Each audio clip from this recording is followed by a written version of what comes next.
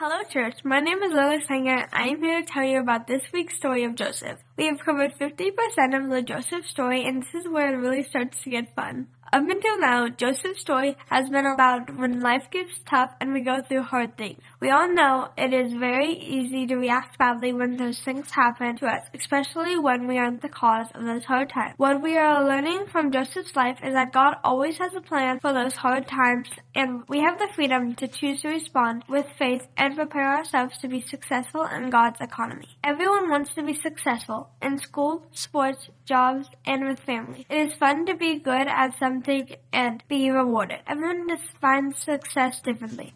Sometimes a lot of money, cool stuff, and fun vacations and being popular make people feel successful. But according to Jesus, when we find our purpose and do it, that's success. It begins with having a personal relationship with Him, and then the fun stuff starts. We learn why we were born and start to live a life that God created for us, on purpose. Joseph found out why he was created and why all the bizarre things happened to him, and he was successful. But he learned that God keeps score a little differently than we do. Let's hear from Pastor Rick this week.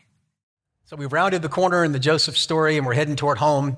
Just a couple weeks left. And I want to remind you of a passage from Romans 15:4. The Apostle Paul says, "For everything that was written in the past was written to teach us, so that through the endurance taught in the Scriptures and the encouragement they provide, we might have hope." The endurance of the stories of the people like Joseph gives us encouragement and provides hope. A couple of things I want you to think about or be thinking about as we kick off this part of the story today. And we're going to be in a parable of Jesus before we get to the story of Joseph. It's really exciting. And I think that you'll see in comparing opposites that, it really makes a point. But let's look at a couple things, a couple statements. Are you viewing your life as to when you become successful, then you will decide to honor God? That when the next stage comes, when the next relationship, the next promotion, the next graduation, the next retirement, then you'll follow God, then you'll be faithful? Or are you viewing your life as while you are becoming successful in God's eyes, not in man's eyes, I will be faithful, whether I'm at a high or a low or somewhere in between? What's my responsibility to God? What am I doing to be part of God's plan? Do you view your life as a ministry? Do you view your relationships, your job, your friendships, your neighborhood, your family as intentional? Perhaps God has put you there on purpose and for a purpose as part of His kingdom plan, that you're here to make a difference and to leave something behind you that points toward Jesus with every step you make throughout this life. If you believe that, then I think you're on the right track. If not, then I hope to change your mind. I want to show you a story, a parable that Jesus talked about that gives us the opposite of what success looks like. It talks about the un-Joseph. It's a great story. It's a story you and I have talked about 2 different times in different ways, and we're going to talk about it again because it's one of these watershed moments. Jesus is talking at this point to thousands of people. And people are listening to him, people who want to follow him, people who are disinterested in him, people who are somewhere in between, people conspiring to kill him, and some who are really on fire and just wanting to live their lives and learn more. And he's teaching them a couple of things. He says, one thing that can destroy your life is religious hypocrisy, is trying to look better than other people. It's trying to be good at religion and put others down and to show everybody how you can follow the rules. And he said, another thing that can really kill you in life is pursuing stuff, is trying to win and accomplishing everything you set out to accomplish, but realizing that you really got nothing in return. And then some guy just hops up at random. In the middle of Jesus' teaching, it would be kind of like I'm teaching you and one of you just hops up and goes, "Hey, Rick, when are we going to lunch?" I mean, it would be that sort of disconnected and random, and it would distract me a little bit, but it didn't distract Jesus. He hops up and he just says something. Now, I want to show you. Someone in the crowd said to Jesus, "Teacher, tell my brother to divide the inheritance with me." Now, the inheritance he's talking about most likely was an inheritance that was passed from the father to the oldest son. And the oldest son's responsibility wasn't to hoard the inheritance, but to make sure that the rest of the family was taken care of, to divide it, to give it out, to employ people, to be responsible. And somehow this was a family dispute or a squabble. And Jesus looks at him and he says, "Who made me judge over you?" Now we know Jesus judges, right? I mean, God's going to judge whether or not we know Christ and whether or not we spend eternity in heaven. But Jesus said, essentially, "Who made me judge Judy in your life? Why would I worry about being part of the people's court? This isn't me. It's not what I was called to do." Then he said to him, "Watch out." Now, watch out is a military term. This is actually a military phrase, and it means to take watch. It means to, like if you're watching a military movie and there's enemies that are encroaching on your camp and you're told to be on first watch, to stay up the night and make sure no one sneaks up. What happens if you're not watchful? Well, bad things happen. People can infiltrate the camp, or you could be fired or removed from your service, discharged dishonorably. Watch out, because somebody will get you. Be on your guard against all kinds of greed, because life does not consist in an abundance of possessions. There's more to life. The vision of your life should be more or about more than stuff, than promotions, than accumulation. That there's more. That God has called you to more. And if it's not about more, it's so much less. So then Jesus told him a story. Now the story is a parable, and a parable is a story that's laid alongside a point. The parable is a story that didn't really happen. The point is a story or a point that's very true. It's absolutely true, and it's in Scripture. So Jesus really told the story, but he made this story up to illustrate a point. And he says, the ground of a certain rich man yielded an abundant harvest. Now, it's very interesting that he uses the agricultural language, or he uses an agricultural reference, because we live in an agricultural state. And so I want you to think about this, and I want you to think about the seasons, and I want you to think about planting season and harvest season and growing season, and I want you to think about who controls the seasons. You can't make the wind blow. You can't make the sun rise. You can't make the temperatures suitable for growing. I can't bring the rain. I have no control over an abundant harvest. And you say, well, good news, I'm not a farmer. But I want to suggest to you that in the seasons of our lives, you and I have no control over the things that allow us to be successful, except being faithful in what we can control. What can't we control? Where we're born, the families we have, the educational opportunities that arise, the people who God brings into our lives, the circumstances that change and can change everything, the intelligence that God gives us, the aptitude to be able to work, the strength of a person's back. We control none of that. In the seasons of our life, God controls all of the billions of contingencies, the variables, allowing a person who works hard and is faithful with what we have to find success. But the ground of a certain rich man yielded an abundant harvest. Now count how many times he says he or I or refers to himself. I counted 11. This is the NIV. You may count differently. He thought to himself, what shall I do? I have no place to put all my stuff. Then he said, this is what I will do. I will tear down my barns and I'll build bigger ones. And there I will store my surplus grain. And I'll say to myself, you have plenty of grain laid up for many years. Take life easy. Eat, drink, and be merry. The more he gathered, the more he accumulated, the more he was successful in the eyes of the world, the more he wanted to focus on himself. And so he got to a point, taking credit for what God had done, where he said, now I can coast. I don't have enough room in my garage, so I need a storage unit. Well, I don't have enough storage units, so I'm going to buy more storage units. I have to have more space for my stuff. I have to have more places for my trophies. I have to have more. And he kept building, and he kept growing, and he had this empire, and he was so happy, and he was so proud of himself. And then God said to him, "You fool! This very night your life will be demanded from you. Then who's going to get everything you've worked for?" This is how it will be with whoever focuses on this world, storing up things for themselves, but is not generous and rich toward God. There are three things that characterize this man, the anti-Joseph. I said that, the Bible didn't say it. This is Rick making comparisons, but I think you'll see how perfect these comparisons are. Three things that characterize them. Number one, he believes he is responsible for his own success. And Jesus called him a fool. I want to remind you the things that we don't control that allow us to be successful. Our opportunities, the people we meet, our aptitude, and so on and so forth. God allows and controls the seasons in our lives.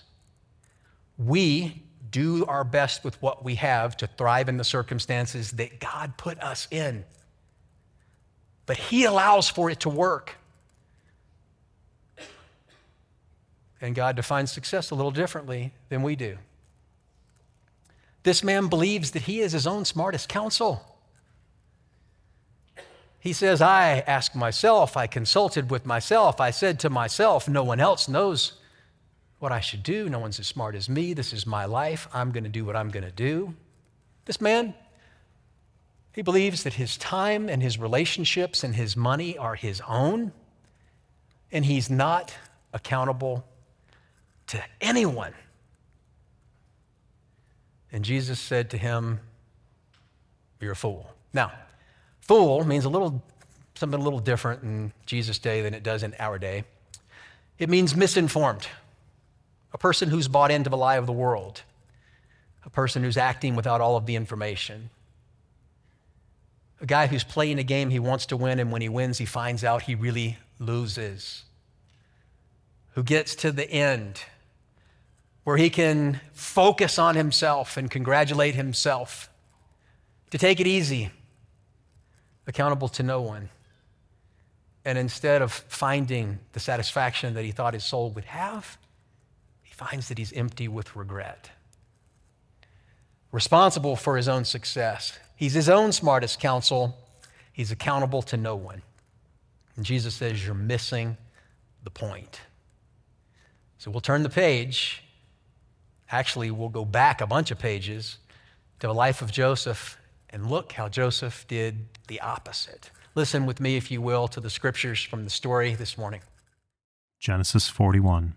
I dreamed a dream. Pharaoh told Joseph. Nobody can interpret it, but I've heard that just by hearing a dream, you can interpret it. Joseph answered, Not I, but God. God will set Pharaoh's mind at ease. Your two dreams both mean the same thing. God is telling you what he is going to do. 7 years of plenty are on their way to Egypt, but on their heels will come 7 years of famine, leaving no trace of the Egyptian plenty. So Pharaoh needs to look for a wise and experienced man. Their job will be to organize it during the years of plenty. This way, the country won't be devastated by the famine. This seemed like a good idea to Pharaoh and his officials, so he asked them, Isn't this the man we need?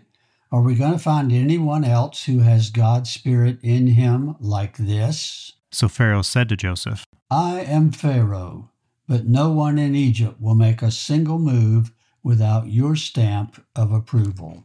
After this, Joseph oversaw the entire country of Egypt. He was only 30 years old when he went to work for Pharaoh, the king of Egypt.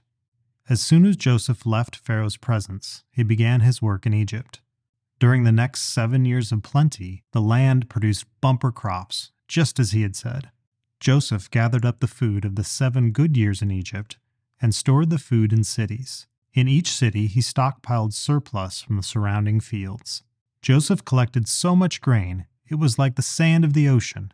He finally quit keeping track. Joseph and his Egyptian wife Asenath had 2 sons born to them before the years of famine came. Joseph named the firstborn Manasseh, which means forget, saying, God made me forget all my hardships and my parental home. He named his second son Ephraim, which means double prosperity, saying, God has prospered me in the land of my sorrow. Then Egypt's 7 good years came to an end, and the 7 years of famine arrived, just as Joseph had said. This was not limited to Egypt. All nations suffered from famine. Egypt was the only country that had bread. When the famine spread throughout Egypt, the people called out in distress to Pharaoh, calling for bread. He told the Egyptians, Go to Joseph, do what he tells you.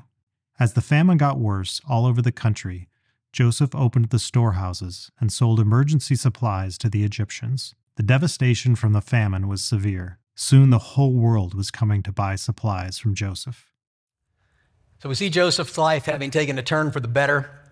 We see that he had been through some terrible stuff, as you've been tracking for the last few weeks. He was born into a family that was a little dysfunctional, a dad who was a believer, who was a person of faith but not perfect, brothers who had some questionable hobbies and treated him in ways that weren't great, kidnapped him, beat him up, threw him in the bottom of a well, left him for dead, decided to sell him instead of leaving him for dead, found himself in slavery, sold to Potiphar.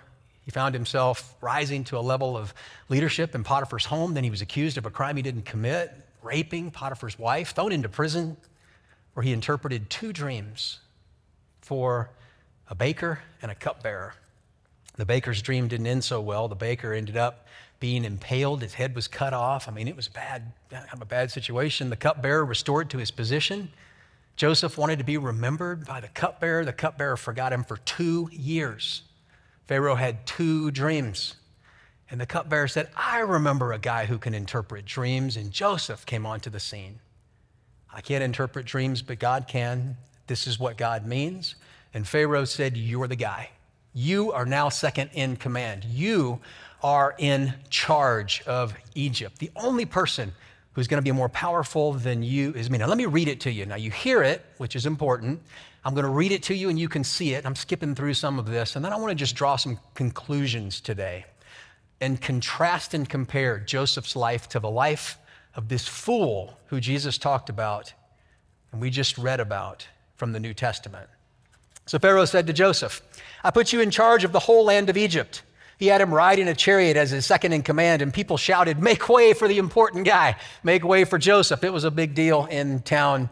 Like a police, someone, an escort, have cops and cop cars in front of you and you driving behind, and in the tinted windows, the Escalade, with the armor piercing and the flags and armor plated, and you get the picture. Joseph was 30 years old when he entered the service of Pharaoh, the king of Egypt.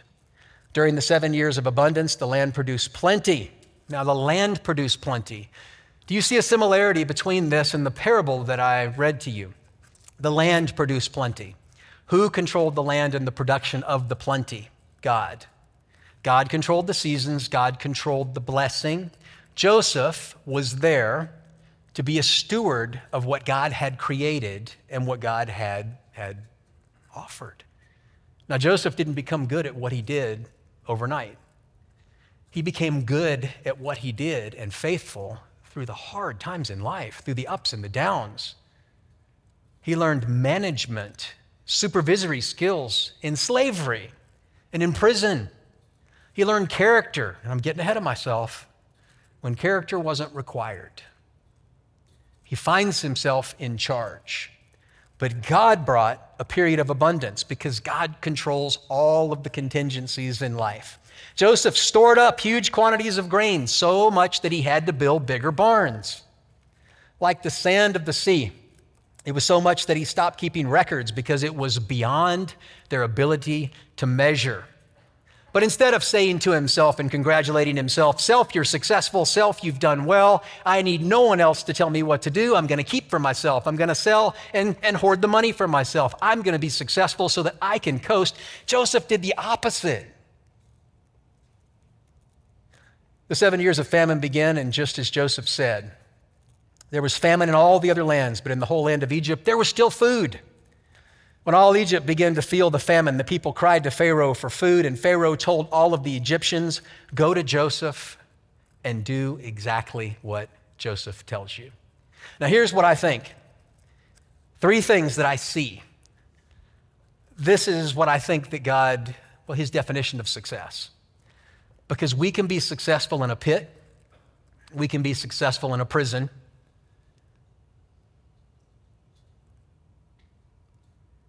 we can be successful if we find ourselves second in command. These are 3 things that I see in Joseph's life. The first thing that I see in Joseph's life, certainly lacking him a life of the fool, is an accountability.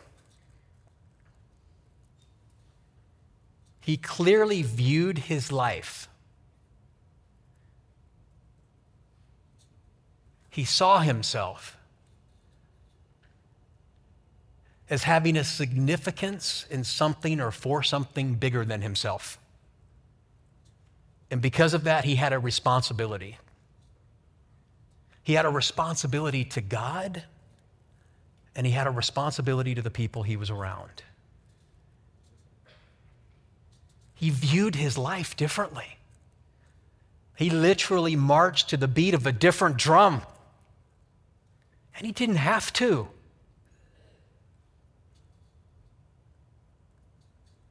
So that reminds me of the question that I asked you as we begin. How do you view your life? How do you see yourself? Well, not only did Joseph have sort of a sense of accountability, but he had a humility about him. And a humility isn't thinking less about yourself. Oh, I wish I was taller. Oh, I wish I was skinnier. Oh, I wish I was richer. Oh, I wish I had a better this. I wish I could speak better. Oh, I'm so bad. Oh, I'm so... That's not humility. That's just another form of ego. Humility is thinking about yourself less often. It's not trying to compare yourself to the other people who are around you.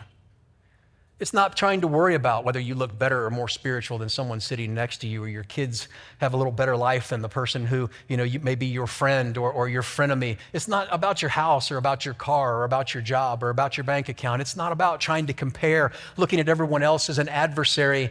It's about realizing that we're all on the same team and that we take each other by the hand, and that winning is all of us getting together and going and finding what it is that God wants for us to do and doing it. That I'm not the star of my own story. That the point of life is not to accumulate so that I can spoil myself and congratulate myself. That the point of my life is to be a blessing to others and to find God's purpose and to do it. The third thing I see in Joseph's life, not only did he have a sense of accountability, not only did he have a sense of humility, this is where, man, this is like the secret sauce. He had an integrity about him that just made him trustworthy. The kid's in a pit. And by the way, he didn't want to be in the pit. Kid's a slave. Wrong. An injustice. He was a victim. But he lived his life even though no one was looking for him, as everyone was looking. More importantly, he lived his life because he knew God was looking. And he showed himself trustworthy. Interesting side note, maybe not spiritual, just interesting. Joseph found himself second in command 3 different times, right? Second in command in Potiphar's household, second in command in the prison, second in command in Egypt, because he wasn't first. Ultimately, he lived for an audience of one. There was an accountability about him to God and to others, a humility about him that gave him power, a soft heart and a sensitive spirit, and an integrity in him that allowed other people to see him and go, I trust you. You live your life in a different way. Run my house, run my prison, run my country. He was successful the whole time. He just looked a little different. I don't even think he wanted to work for Pharaoh. I wouldn't. The baker worked for Pharaoh. The baker got his head cut off, his body impaled, his head put on a stick, and the birds ate his flesh. Who knows why? I don't want to work for a boss like that. I would have asked Pharaoh, do you have a wife? Because I've had bad luck with wives, not my own, other people's, who accuse me of stuff I didn't do, and I don't want, I would have reservations. I'd be careful. But what did he do? He did what was right, what was next, what God had put in front of him. And he was the same when he was a slave as he was when he was second in command of the nation, the country of Egypt. That's successful, friends. It's about what's in here, not what's out there. Now, God often gives resources to people, and when he does, it's always a test, isn't it? But if it wasn't for people who God has trusted resources with or within or in, however you say that, God's work couldn't be done. Ministries couldn't be done. Churches couldn't thrive. So certainly resources aren't the enemy, but it's our pursuit of, our worship of, our being imprisoned by, us serving anything other than the Lord. There's something about Joseph. There's something I want. I want to be like that.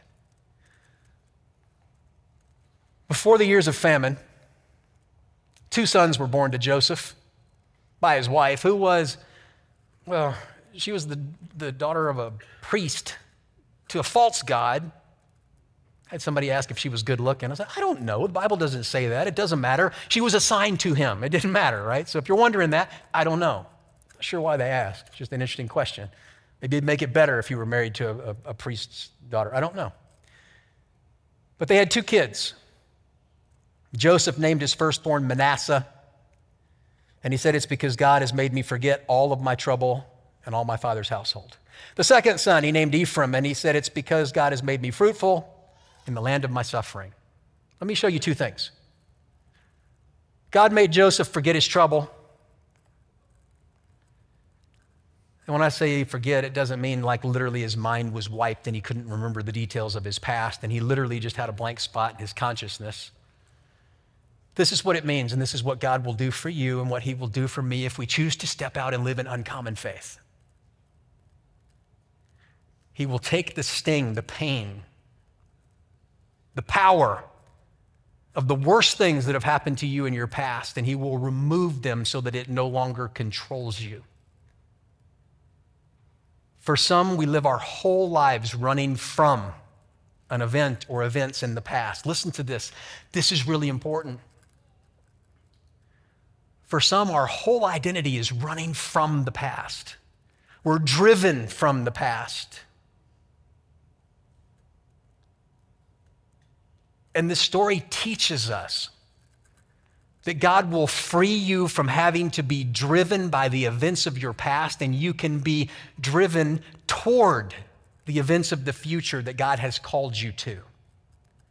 Do you understand what I'm saying? That he frees you from the pull, from the power, from the grasp that so many of us have allowed to trap us in an event or to a person, to a situation that happened years ago. And if Joseph didn't have a right to be trapped, nobody does. But God made him forget. The second one I kind of like, because we talked last week about this and the week before. Sometimes, not all the time, we're in places we don't want to be, with people we don't want to be around, doing stuff we don't want to do, right? That's just part of life sometimes. You know what? God made him useful even though he suffered. Useful by God's definition. Fruitful. Successful. May I remind you, because he was accountable, because he had humility, and because he had integrity. But this is what God did for him, and this is what God wants to do for us, for you and for me. All right, let's move on. We got to running out of time here. A person who reacts to their own success. A person who reacts to their own success believes that they deserve it. They ignore all of the work that God did behind the scenes. They deserve it. They can do with their lives whatever they wish. This person thinks they're doing God a favor by throwing a few bucks God's way, by showing up to church every once in a while, by serving from time to time. I'm doing you a favor, God. I'm a busy person. I've accumulated a lot. I'm doing a lot. I'm very successful. You should be lucky to have me on your team. That's the kind of person that just simply reacts to success. And Jesus goes, this person's misinformed. They're playing by the wrong rules. They're playing the wrong game. They're missing what's really important. There's a point. Jesus calls this person foolish, a person who responds.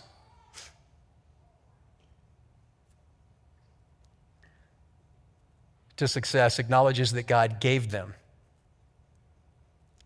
God gave me experiences, ability, opportunity, and even the timing for success.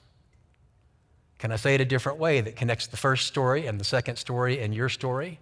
God controls the seasons in your life and all of the ingredients that make up the seasons.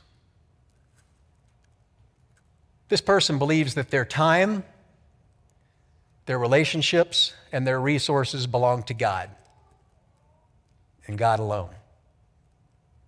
This is a person of accountability, of humility, and of integrity. This is a person of uncommon faith. All right, a couple closing thoughts. When I become successful, God, I'll honor you, says the fool. Bless me, God, give me what I want. Let me accomplish my goals. And then after I graduate, after I'm married, after I get a promotion, after I hit a certain dollar amount, after I retire, then I'll honor you, God. Give me what I want. And then I'll tip you, God. Give me what I want. And you'll be so lucky to have me on your team, God, you won't even know what to do. That's the fool. While I become successful, whether I'm in the pit or second in command, I will honor God. That's uncommon faith, friends. What is your responsibility to God? And what are you doing today to be part of his plan? We're going to follow up next week. I can't wait. I want you to be here. Father, thank you for my friends.